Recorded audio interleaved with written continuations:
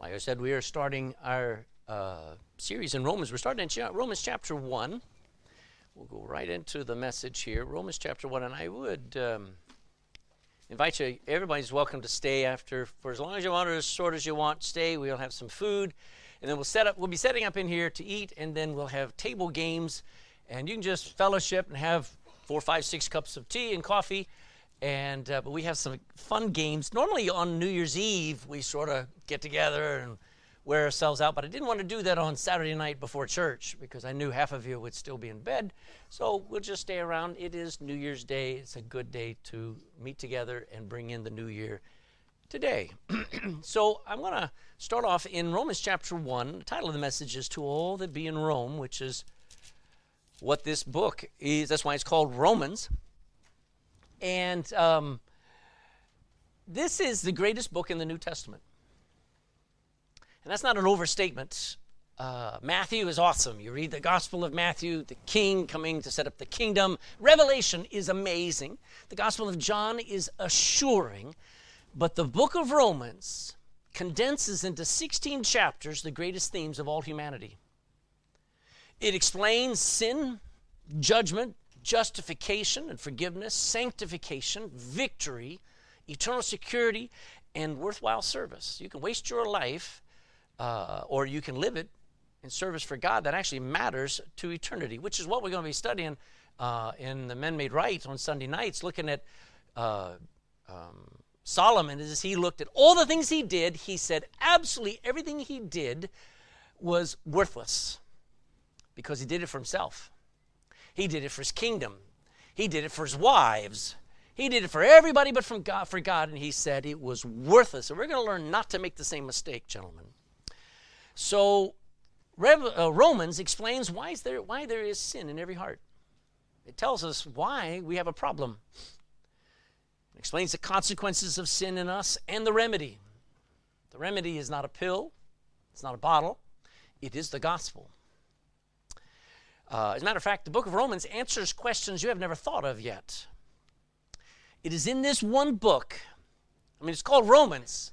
And it'd be really good if the Roman Catholic Church had started reading this book and teaching it and believing it, because this book is very different than what you'll hear in most churches. This is the gospel. This is why Jesus came, what he can do, not what the church can do. I mean, if you're Roman Catholic, wouldn't you have wanted to read the book of Romans? Because it was written to Rome and to the people there. And the book of Romans is why there was a Reformation, to try to bring things back right. Now, we're not part of the Reformation. See, the book of Romans is also why Baptists never joined the Catholic Church and always never had to pull away, because we just went by the Bible. Now, the book of Romans follows right after the book of Acts. It stabilizes the Christian in doctrine. You see, the book of Acts is action, activity. They're going, they're preaching. And they're full of zeal. But let me say something. Let me say 3 things. Number 1, zeal without knowledge is dangerous. When you don't have Bible doctrine, you will burn out on your zeal. Okay? There are too many people who get excited about salvation, about the Bible, but they never learn the Bible. And they burn out and they fall out and they give up on the Christian life, because after a while, things don't always make sense. And all the joy, the excitement, the thrill is gone. And that's why, and I'm going to say something about marriage there for a second. Most people get married full of zeal, and then 6 months later, they want to kill each other. Maybe 2 years later, they're separated or whatever. You know why that happens? Is because they're not trying to get to know one another. They're still married on the thrill of the excitement of just being with one another, and they never took the time to get to know one another. And I don't care, you're married 43 years, you're still discovering, you're still learning, you're still getting to know one another, and that keeps the marriage strong. And that keeps the Christian strong too. The more we learn about Jesus Christ, the more we love him. So you'll end up charismatic, you'll have loads of zeal, but with no Bible knowledge, and many of them end up in cults. But let me say the flip side of that, it is people who have knowledge but have no zeal, they're just as bad. They're dead. They have no joy. They're like Calvinists and Presbyterians and many Baptists. Oh, they got all the head knowledge, but there's no heart.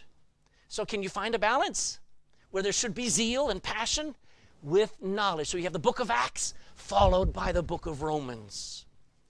You can turn the world upside down with such a balance there. Now, the book of Romans can be outlined like this, all right? Chapters 1 and 2 deal with sin. We're going to deal with this thing quite thoroughly because Paul does here in the Bible. Chapter 3, 4, and 5 will talk about the remedy, salvation. Then chapters 6 and 7 will talk about the word sanctification. What a good Bible word that is. Sanctification, that's victory over sin. That's living the new life. Chapter 8 deals with our security in Christ. You're not secure because you join a church or because you pray a prayer. You're secure because he won't let you go.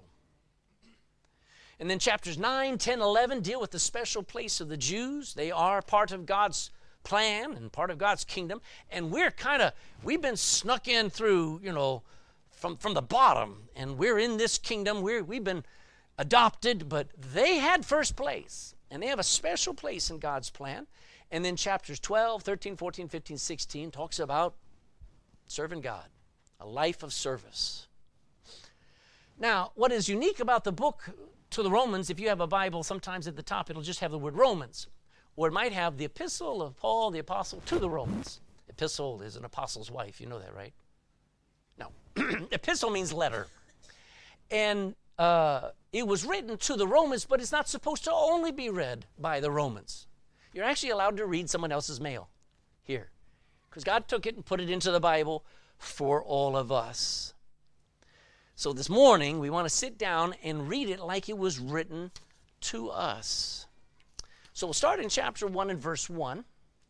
And let's look about the writer. He starts off right with verse 1. He says, Paul, a servant of Jesus Christ, called to be an apostle, separated unto the gospel of God.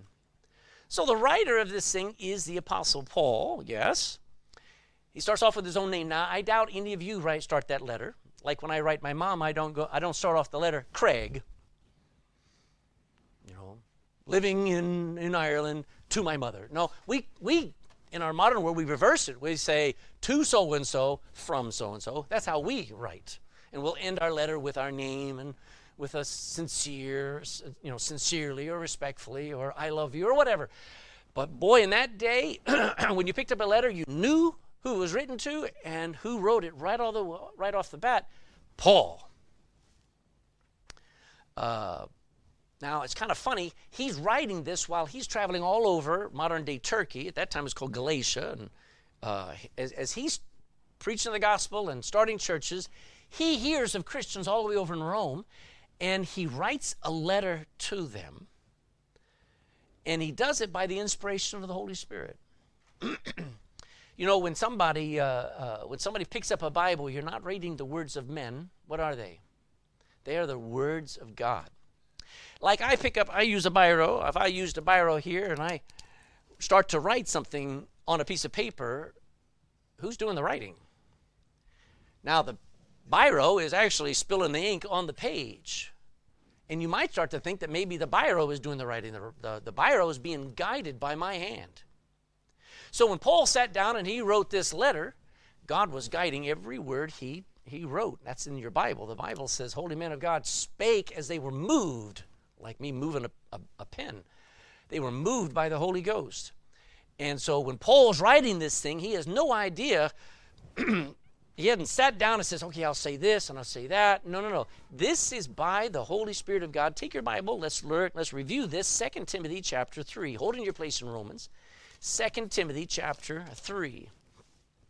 Again, same person who wrote Romans is writing this book to a young man named Timothy. 2 Timothy chapter 3 in verse 16. 2 Timothy 3:16, all Scripture is given to us by what? By inspiration of God. When you think of inspiration, think of somebody like this who sits down and they feel like I'm inspired to paint a sunset.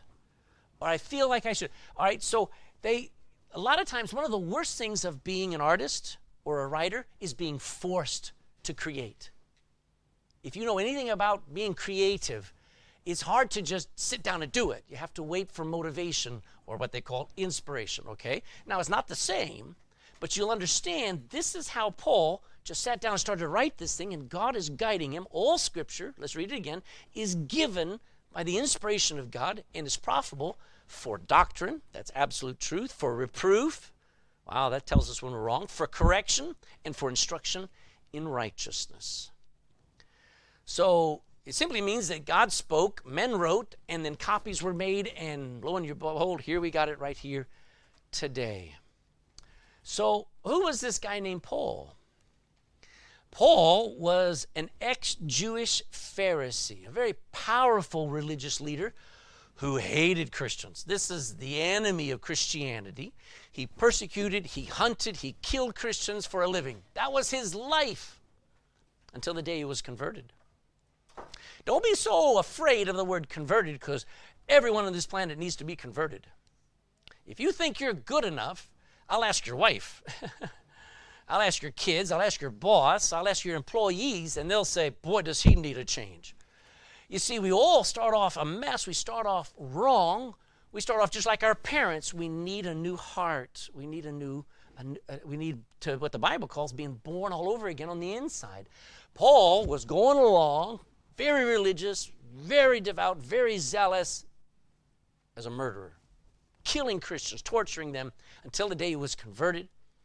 And that leads you to the point of why Paul was used by God. Because most of the New Testament, in numbers of books, is written by Paul. Luke wrote the Gospel of Luke and Acts. John wrote the Gospel of John, and then 1 John, 2 John, 3 John, and Revelation. Peter wrote 1st, 2nd Peter. Here, and Paul writes a chunk of the New Testament. Why would God use this man Paul so much, more than he used Peter? It was because he was saved. You want to be used by God? Get saved. You want to be used by the devil? Live your own life. Do whatever you are a puppet to somebody. If you want to just live your life and think that you're independent, you're free, you do whatever you want, go right ahead, you are the devil's slave. But if you decide, I don't want my life to be in the hands of the devil and be used to damn and destroy and ruin and kill and soil other people's lives, especially my own soul, I think I'll turn my life over to Jesus Christ. Maybe he can do something with it. So the reason why God used Paul was because he first got saved. You want 2023 to be a good year? Make sure you're saved. Make sure you've been born again. You say, well, I'm a member of a church. Won't do any good. God doesn't check your membership when you die. Say, well, I was baptized. You can be baptized every week of your life. It will not save you. Well, I'm a good person. You're not good enough. You must be born again, Jesus said to a very religious, good man named Nicodemus. He was saved. He was also a servant of Jesus Christ. Did you look at that verse, verse 1? Paul, before he says anything else, he says, a servant of Jesus Christ. More than just a believer. You know, it's easy to believe. It's a lot harder to decide, I guess I'm going to serve. If Jesus tells me I have to love the brethren, some of them are very hard to believe, to love, just like I'm hard to love, but I'm commanded to love the brethren. I'm also commanded to love my neighbor. I'm also commanded to love my enemy. Wow. If I'm supposed to be saved, if I do believe in Lord Jesus Christ, and if I serve him, I'll do whatever he asks me to do. That's a servant. That's a servant. Not a slave, by the way. It's a choice. You see, it was a choice that Paul made every day of his life. You're in Romans now. Go to the right. Go to chapter 6 and verse 16. Romans 6:16. Romans 6:16. No, you're not. Don't you know that to whom ye yield yourselves servants to obey, his servants ye are to whom ye obey, whether of sin, leading unto death, or of obedience unto righteousness. You choose every day of your life who you're going to obey. You're going to obey the pillow, or you're going to obey your lusts, you're going to obey your phone, or you're going to obey your girlfriend, or you're going to obey your parents. You choose every day who you're going to obey. Well, a servant of Jesus Christ says, the first person I'm going to obey is Jesus. I'm a servant of Jesus Christ. That's not just a title. It's a lifestyle. He had an attitude about, I'm a servant. That was more important than anything else he could be. And he was called. go back to Romans chapter 1, notice these cute words he uses. Paul, a servant of Jesus Christ, I'm called to be an apostle. He says, Jesus asked me to be an apostle. I mean, look, some people, it's nice when they invite you over for dinner, huh? It's actually nice when somebody comes along and says, I think you'd make a good politician. I don't think that's very nice after all. But somebody says, I think we need you in the government. What they're doing, they're calling you, they're compelling you to step out of your life and to do something different. Well, here, Paul, who he is being a persecutor and a murderer of Christians, and then here comes Jesus saying, I've got a job for you to do. I want you to do this. That is his calling. And what was amazing was he was separated to that call. Look at the end of verse 1. I'm separated unto the gospel. Paul says, I don't care if no one else goes with me. Everyone else can go another way. I'm separated. I'm walking out of the crowd. I know the drum is beating that direction, but I will go this. I will follow Jesus Christ. I am separated under that call. Now, everybody who ever got married understands that. Because before you got married, you may have had a couple of girlfriends or a couple of boyfriends, and you may have had some fun, but all of a sudden you meet Mrs. Right. And Mrs. Right demands absolute attention, amen? So does Mr. Right. And you decide, I'm separated under her, amen? That's my life now from now on. I make a choice that I'm now, no, those old relationships, those old emails. I wanted to say those love letters. Nobody has a love letter anymore. Everything's by email and texting. But all those old love letters have to be burned, amen. You're separated unto this new relationship. And the same is true with the Christian life. These are the things that made Paul successful as a Christian. A lot of people in this room know God's got their hand on them. They want to be used of God, but they've never stepped out and said, I'll do it. Hell or high water, I'm going to do it. Then we come to verse, let's read the last part there, separated unto. Look at these words. You ought to underline them. The gospel of God. Wow. What a great statement. Let's keep going. Verse 2, which he had promised afore by his prophets in the Holy Scriptures, concerning his Son, Jesus Christ our Lord, which was made of the seed of David according to the flesh, and declared to be the Son of God, with power according to the Spirit of holiness, by the resurrection of the dead. Now he just said in those 3 verses, well, 1, 2, 3, 4, a mouthful. He said 20 things, and I can't talk about them all, but I want you to see he describes it as the gospel of God. Who started the gospel? Who gave us the gospel? Not the church. It's God's gospel. It came from him. As a matter of fact, in the Bible, the gospel is described as the gospel of God, the gospel of the kingdom, the gospel of Jesus Christ, God's Son, the gospel of the grace of God, the gospel of peace between us and God, the gospel of the uncircumcision and the circumcision is for both, and the gospel of your salvation. Wow, that gospel seems to be everywhere. It seems to have a big meaning. You know what the meaning of the word gospel is? Good news. Good news. I'm amazed that in our day, where we get 23 hours of every day, almost it seems like, waking hours, we get so many negative news that people don't starve and run to the Bible to get some good news. It really amazes me. What we've done is we've become so accustomed to getting the bad news and then going into a fairy tale world of entertainment. We never want good news. We never want something that gives us hope. Man, despair will kill anyone. No wonder the world has so filled our time with entertainment, because if we didn't have Netflix, if we didn't have Disney, if we didn't have a bit of laughter on our TV, we'd kill ourselves. That's where we're at. And so the world knows we got to keep this up. And even that's not enough, because the doctors are handing out the Prozac and the pills left, right, and center. The drink is flowing because nobody has good news. I got it. I found it, man. Gospel means good news. What's the good news? That God can fix whatever sin has ruined. God can make up for every bit of your past. You see, every one of us deserve hell, and yet he can change our direction. Amen? That's good news. You find out, I just found out a friend of mine up in Dublin, a preacher friend of mine just found out he's got stomach cancer. I mean, wow. You know, it'd be nice for him to hear somebody just found a sure cure to that. And I tell you what, that'd be good news for him, wouldn't it? The gospel is more than just a message you hear. It is a way of life, and I will hammer this all this year. It is a way of thinking. It is a filter through which you perceive life. And when trouble comes at you, when cancer comes at you, when bills come at you, when disaster comes at you, you filter it through. It's going to be okay. I read the last chapter. I know how it all works. You see, if you start to believe the gospel, you'll start to live the gospel, and you'll start to enjoy life. Now, verse 2 tells us it's only found in the Scriptures, verse 2, which he promised before by his prophets in the Holy Scriptures. You'll not find it in politics.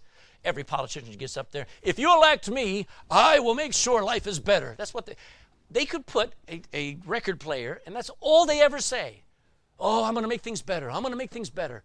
They're trying to give you some hope. They're trying to give you some good news, and they fail.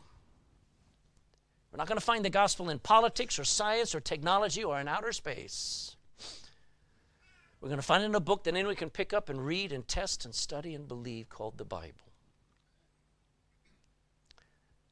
The gospel is like there's lights, all of these. It's like a diamond. It's all of these huge, brilliant, bright halogen lamps, all focusing on the gem of the gospel, and they are the law and the prophets, and every page and chapter of the Old Testament beaming, focusing on the gospel. 300 scriptures all pointing to the greatest event of all time, the coming and the living and the dying and the resurrection of Jesus Christ. That is what your Bible's full of. It's found in the scriptures, and it concerns God's Son. Now, a lot of churches you go into, what's the main focus? You. I think most churches should just have the word McDonald's on top of it.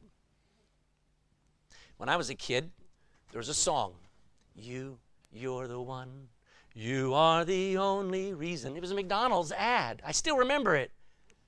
You're the one, why we take pride in pleasing. And the idea is to get you, oh man, I'm important to McDonald's. Have it my way. Isn't that what McDonald's says? I'm loving it. It's all about you. And that's what most churches have become, when really the gospel is about who? God's Son. When you focus on him and you realize he wants you. It's amazing. It puts you in perspective. I'm not the most important. He is. His Son. God's Son. The God-man. He describes it there. I don't have time to go through. Man, it's just way cool. He's called the Son of David, and yet he's also called the Son of God. How can he be both? He's the God-man. He's God in the flesh. Then verse 5 says that when Paul believed the gospel, he got two things. Look in verse 5. By whom we have received grace and apostleship for obedience to the faith among all nations for his sake. So you ought to circle the word all nations, because I'm going to come to that in a second. But what did Paul get when he believed the gospel? He got grace. It's like a door. Behind that door is all the kindness of God, all of the ability of God, all the enablement. Everything that's lacking in my life is behind that door. How do I open that door? By faith. I don't have to get up. I don't have to go get baptized. I just ask, and I says, if that grace is available for me, I accept it now. And bam, the door goes open, and you're blessed with Jesus Christ and with every spiritual blessing. That is the gospel. You get grace. Grace, as I said last week, grace is undeserved. If anybody has grace with you, it's because they're just kind because they want to be, not because you earned it. That's grace. And then he says, so if you need help, the Bible says you can have grace to help in time of need. The Bible says, come before his throne and pray and ask. But the second thing he says, apostleship, which is authority. Apostleship was Paul's calling. So the idea is you don't want to just be saved. You need to do something with your life, the value. You're in Romans. Go to 1 Corinthians chapter 15. Go to the right, 1 Corinthians 15 and verse 10. 1 Corinthians 15:10. But by the grace of God, I am what I am. You ever heard that? But for the grace of God, somebody says. Except if it weren't for the grace of God, I'd be a mess. Well, that's where it comes from. But by the grace of God, I am what I am. If there's anything good in me, it's because God's been kind enough to help me do something or supply something or be something. By the grace of God, I am what I am. And His grace, which was bestowed. Think of the word poured out. Just dumped on me. Was not in vain. It was not wasted on me. But because of that grace, what did Paul do? I labored more abundantly than they, talking about Peter and James and John and everybody else who was claiming to be also so spiritual. He says, I labored more than they all, yet not I, but the grace of God which was with me, that was helping me do the labor. Don't waste the grace of God in your life. If God has given you a breath today and brought you to church, don't waste the opportunity to get saved this morning, because God's been very gracious to you and offering you another chance to get into His kingdom. You say, what do I have to do? Come join your church? Not on your life. You need to bow your head and cry out to God Almighty, who's listening for you right now, and say, I am a dirty, rotten, filthy, wicked sinner. I've always thought I was good enough, but I know I'll never be good enough. If you're gracious, I accept the kindness you have, and I accept Jesus Christ to come into my heart and save me. You say, that's a complicated prayer. I'm just trying to give you a thought that He's waiting for you to come to Him with the right attitude, and He'll give you the answer.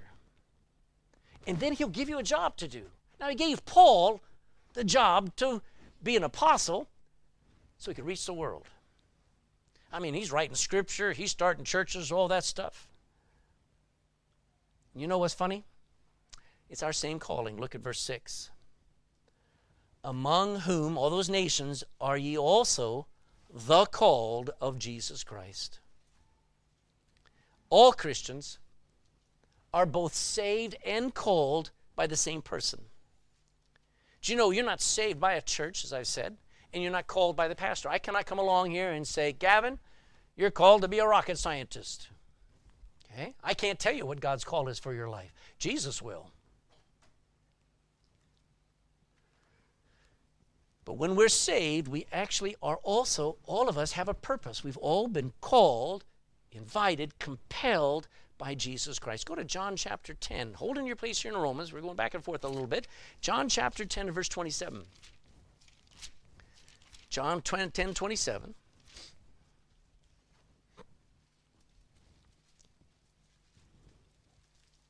My sheep.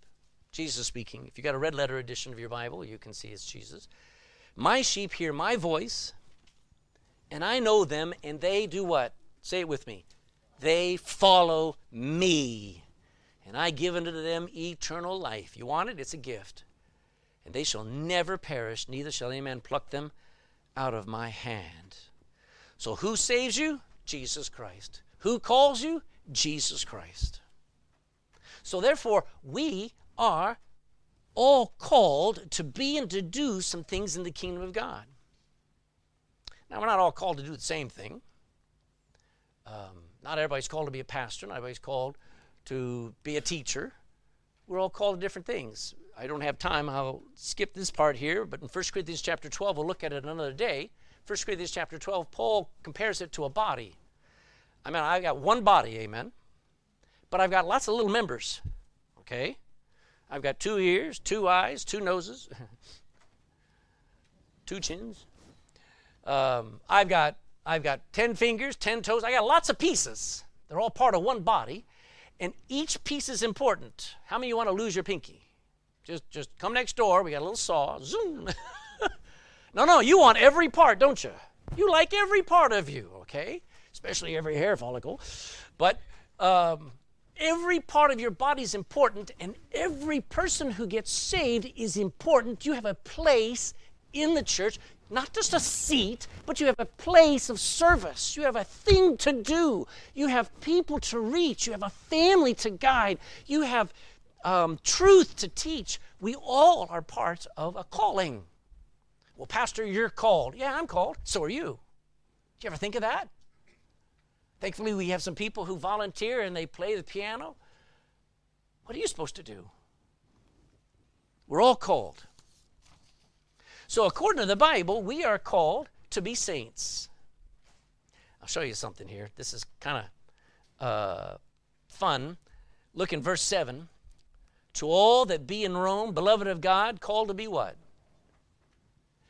You know what I'm looking at? If you're saved, I'm looking at St. Tom, or that's what I call him, St. Thomas. I'm looking at St. Bethany. I'll skip him. St. Lily, no. Think about that title. Where are the saints? They're not in heaven. That's not where they are. I mean, they're there. But you know where saints are? They're sitting right here in this room. We're called to be. They say, well, I'm no saint, but you're called to be one. How's your life? Are you a jerk all the time? Are you bitter? Do you walk around kicking every cat and every dog and every kid in your way? Or are you a saint? You're called to be somebody better than you are. Be a saint. Paul writes to churches all throughout the New Testament. He writes to the saints at Ephesus, to the saints at Colossae, not just in heaven, but the ones who are living right there. We're called to be saints. We're called to be Christ-like. Some people are so hung up on their culture. Well, that's not how we do it. Well, we don't do it this way. That's not our culture. You know what? I'm glad culture's a fine thing. But you better be Christ-like. So if you're so hung up, it's like a Jew being so hung up on it's Saturday, it's Saturday, it's Saturday. Don't worry about Saturday. Be Christ-like. Oh, well, we don't do that. Hey, be like Christ did. Live like Christ, love like Christ, suffer like Christ. Be Christ-like. That's our calling. You say, well, we're failing. Yeah, but we have a goal. We are called. You ever been late to dinner? Somebody phones you up and says, hey, why don't you come over for dinner? And you're a half hour late. You were called to be there at a certain time and you kind of missed it. Aren't you glad they still go ahead and say, yeah, come on and eat anyway? And when God says, all right, you're a little late, Gavin. I know, you're a little slow on picking up, but I still want to use you. To be Christ-like. Third, to be holy. Hold your place here and go to the right. Find 1 Thessalonians chapter 4. 1 Thessalonians chapter 4. Almost to Hebrews. If you hit Hebrews, go back a few pages. 1 Thessalonians chapter 4 and verse 7.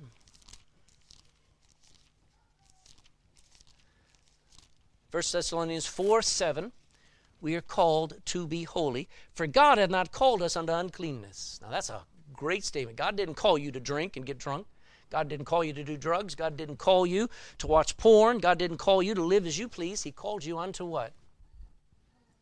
He called you unto one man, one woman for life. God called you to do right, to do the right thing. I'm called unto holy, not perfection. Thank God. But that's my calling. I should live right. I should live godly, clean. Romans 8:28. Go back to Romans, find Romans 8:28. We all have the same calling, and thankfully we're called to a good end. Romans 8:28. Romans 8:28.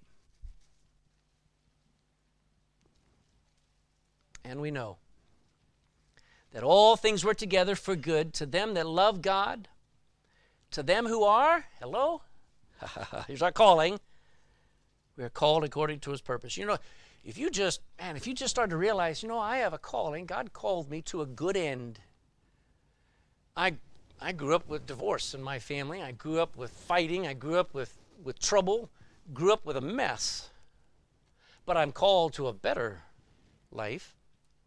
I know that God can take a mess and make it good.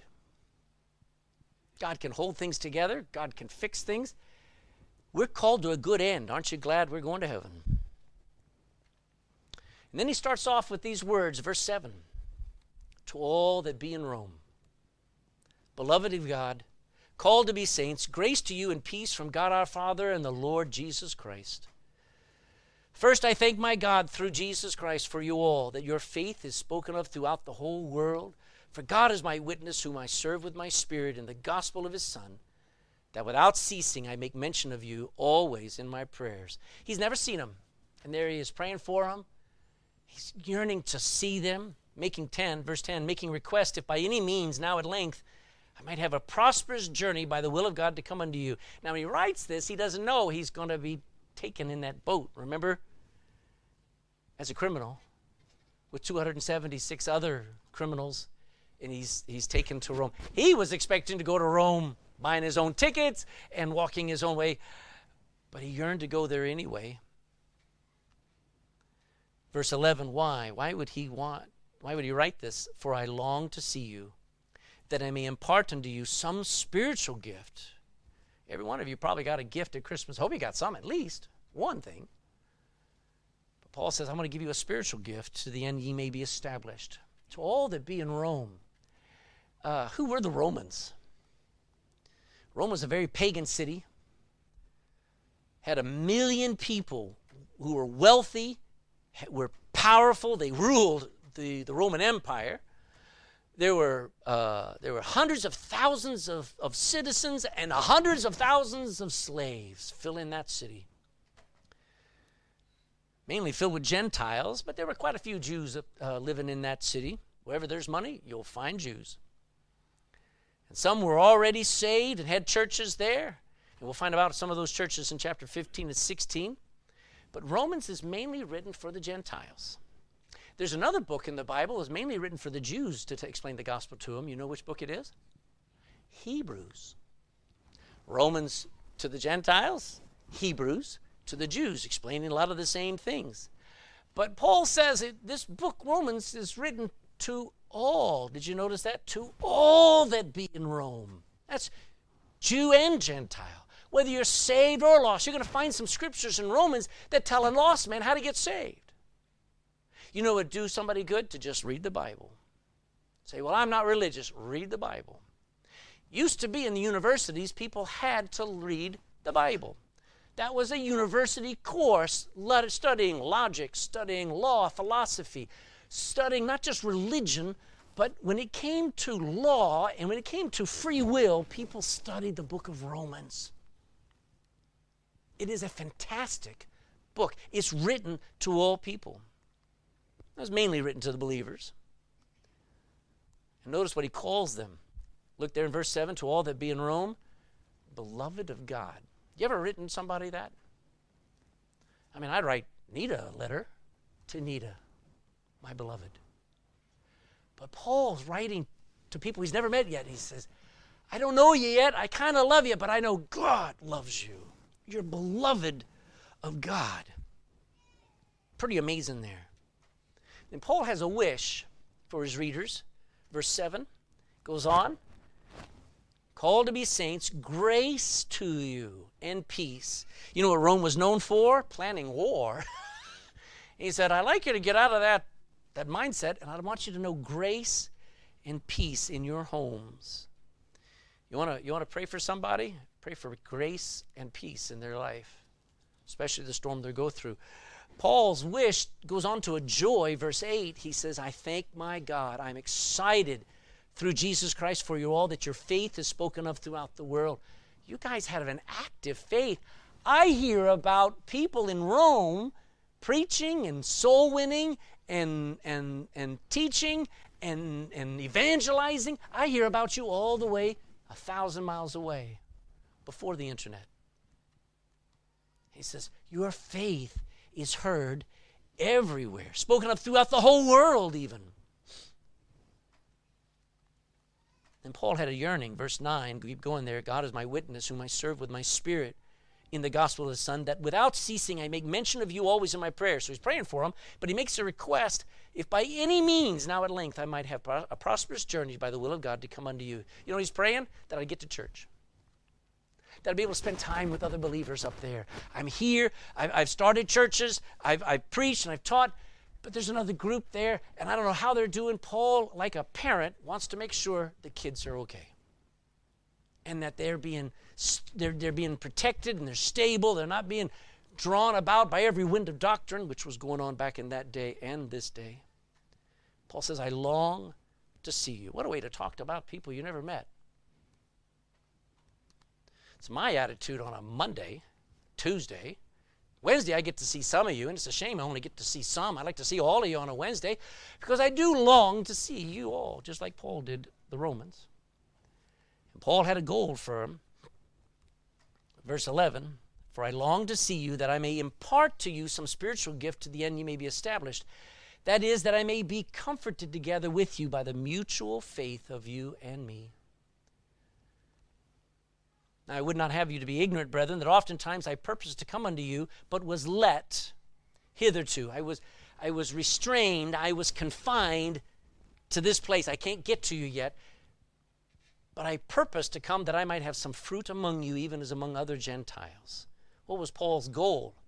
I want to help you. As an apostle, he could teach things. He was writing the New Testament before the New Testament was written. He says, I want to help you. I want to disciple you. I want to explain and answer your questions. Now, the Christians in Rome, all they had was the Old Testament. And have you ever read Genesis, Exodus, Leviticus, Numbers, and scratched your head saying, I don't know what Leviticus is talking about? You ever thought that? All right. So it's nice to have somebody come along and says, Jesus took care of every one of those things. Those are the precision of worship of God. If you want to try to do it on your own, you got to do it that way. If you want it to have been done perfectly already, follow Jesus. It'll make you appreciate the Lamb of God who took away the sins of the world. But if you don't have that helper, remember the Ethiopian eunuch in the chariot, he only had the Old Testament. And he's sitting there reading the book of Isaiah. And here comes Philip. And Philip says, do you understand what you're reading? And he says, how can I except I have a guide, except some man guide me? And up pops Philip into the chariot with him and shows him, this is Jesus. This is Jesus. Oh, there's Jesus again. And the eunuch gets saved and gets baptized, goes away rejoicing. Paul's goal was, I want to make sure you guys are learning the Bible, just like you do. You could be saved and miss church and stay home and have a bad attitude and be carnal all your life. You'll still go to heaven. You won't have any rewards. And there'll be a lot of tears because the Lord will publicly rebuke you. But, man, when we look at this, Paul says, I make time to be at church so that somebody corrects my misunderstanding. That's why we come to church, because you don't know it all, neither do I. But as we learn the Bible, iron sharpens iron, doesn't it? And it makes it so that, wow, that helped me. When I first got saved, nobody had to tell me. I bought me a wire-bound notebook, and I just started taking down notes. When the pastor quoted a verse, I'd write it down. I'd go look it up at home. I'm trying to take down everything I could as he preached and as he taught, and as my Sunday school teacher taught, and as people talked. I took that notebook with me, and I still got them with me, by the way. Still keep adding to them. But what was I doing? I was adjusting. I was adapting. I was learning. So that's how you love your wife. So that's how you win a soul. That's how you give the gospel. That's how you pray. That's how you stop complaining. So when we come to church, Paul said, I'm there to help things that are kind of out of balance or unstable in their life. He had a goal so it could produce fruit. You come to a tree and it's not producing fruit, you may look and find a lot of dead branches, and so you prune that tree. You have an old apple tree. If you want it to produce fruit again, you cut it back so it could produce fruit again. And when you come to church and the pastor sort of rubs you the wrong way, it's because he's trying to prune you and help you so that you produce fruit again. Paul had a goal for them, spiritual goal. And did you notice that mutual faith? There's only one faith, folks. There's not the Baptist faith or the Catholic faith or the Buddhist faith. Just one faith. That's the faith that Jesus taught. That's all I want to know. What did Jesus say? What does the Bible say? You know what Hebrews 12:2 says? Looking unto Jesus, the author and the finisher of our faith. I'll just keep following him. Then Paul has a resolve, and we'll finish with this. Look at verse 14, 15, 16. We'll pick this up next week. He says 3 I ams. Verse 14. And you ought to circle these 3 words. I am debtor. That's his first phrase. I am debtor both to the Greeks and to the barbarians, both to the wise and to the unwise. So much is in me, here's the second, is I am ready. That's the second phrase. To preach the gospel to you that are in Rome also. And then verse 16 gives us our third. For I am not ashamed of the gospel of Christ. For it is the power of God unto salvation to everyone that believeth, to the Jew first, and also to the Gentile. He's very self-aware. He knows who he is. He knows what he's supposed to do. He's not in some airy-fairy religious atmosphere. He says, I have a debt that I must pay. I am obligated. To who? To the whole world. I'm just not told to go. I am obligated to go. That's how a servant lives. A servant says, I've been given a second chance. I've been given a new life. I want to serve. I want to let him know what he gave me was not wasted. You know, when a Garda gets sworn in, you know what the Garda is obligated to do? To protect and to serve. He's obligated, whether he feels like it or not, doesn't it? You know what a doctor is obligated to do? To save life, not take it. They're obligated. You know what a Christian's obligated to do? To care about the lost. We're in debt. We owe the world what we have been given. See, here is a Jew who owed the gospel to the Greeks. I mean, Jews never felt like they owed the world anything. The Jews had this attitude, the world was lost, there was no hope for them. They called them dogs, called us dogs. And here's this Jew saying, I owe these Gentiles my life. I'm indebted. I'm obligated to give them what Jesus gave me. Whether they're barbarians, which is another word for foreigners. Uncivilized. To the well-educated, those are the wise, like if he met Socrates, I got to give him the gospel. Or the unwise, the uneducated, the ignorant, the low class. No one was to be overlooked, Paul said, or ignored. And Paul says, I'm ready. With every fiber of my being, I'm going ahead. I'm debtor, I'm ready. I'm willing, I'm yielded, I'm agreeing to this calling that God gave me. Was Jonah willing? Was he ready to go to Nineveh? No. You know what we learned from Jonah? Don't be like Jonah. You know, when God calls you, God doesn't have to call you to a big thing. He could call you at one moment, give that person a gospel tract. And if you're not willing, what are you? Be ready and open to give the gospel. I am ready. I'm prepared. I'm prepared for the rejection. I'm prepared for the hardship. Paul says he was prepared for the imprisonments, for the poverty. He was prepared to relearn the entire gospel. He started off thinking he was a very intelligent Jew, and then he met Jesus. He had to start completely over like a baby and start all over and learn everything again all over. Are you ready to do that? See, well, I was born a Catholic, I'll die a Catholic. You were born a sinner, you'll die a sinner is what you'll do. You must be born again and start completely over and say, I'm just going to learn what Jesus taught. And I think this last is his best. He says, I'm not ashamed. You know what the cross will do? It'll take the emphasis off of you and me. And notice that Jesus took the shame, didn't he? When he died on that cross, was he dying as a movie star, as an influencer, as a YouTuber, as an Instagrammer? Is that how he died? Or was he died in absolute shame? He took the shame. So whatever they give to you, whatever they give out to you about, is really about him, isn't it? He took all that shame. I'll take it because it's not about me.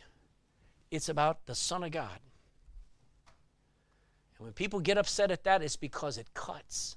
It shows we're really lost and that he didn't have to do that.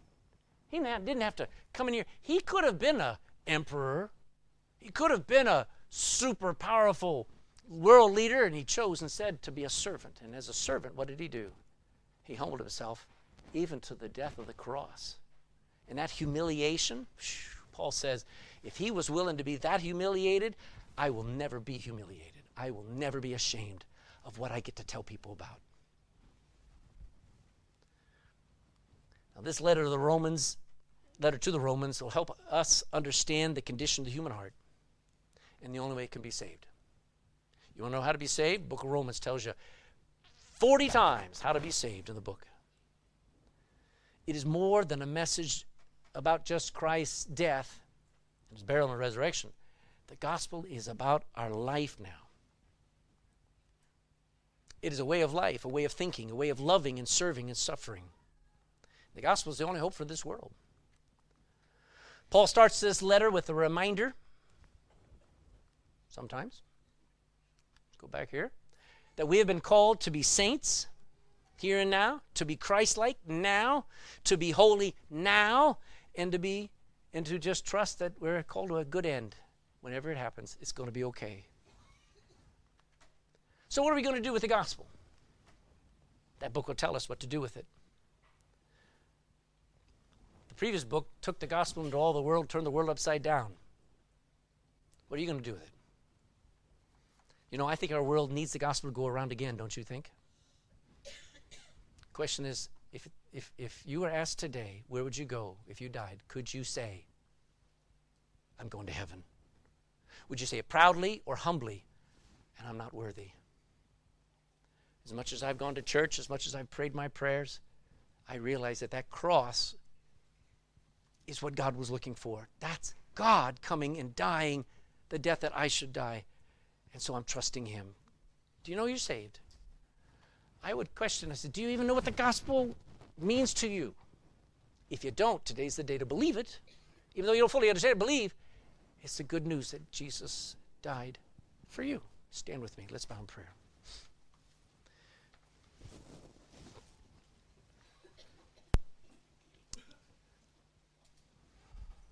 Father, here we are in the beginning of 2023.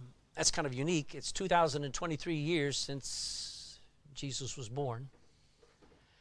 And the gospel is still needed. Every generation needs to hear the gospel. No matter how many times we've heard it, we got to ask yourself, are we living it? I was saved 42 years ago.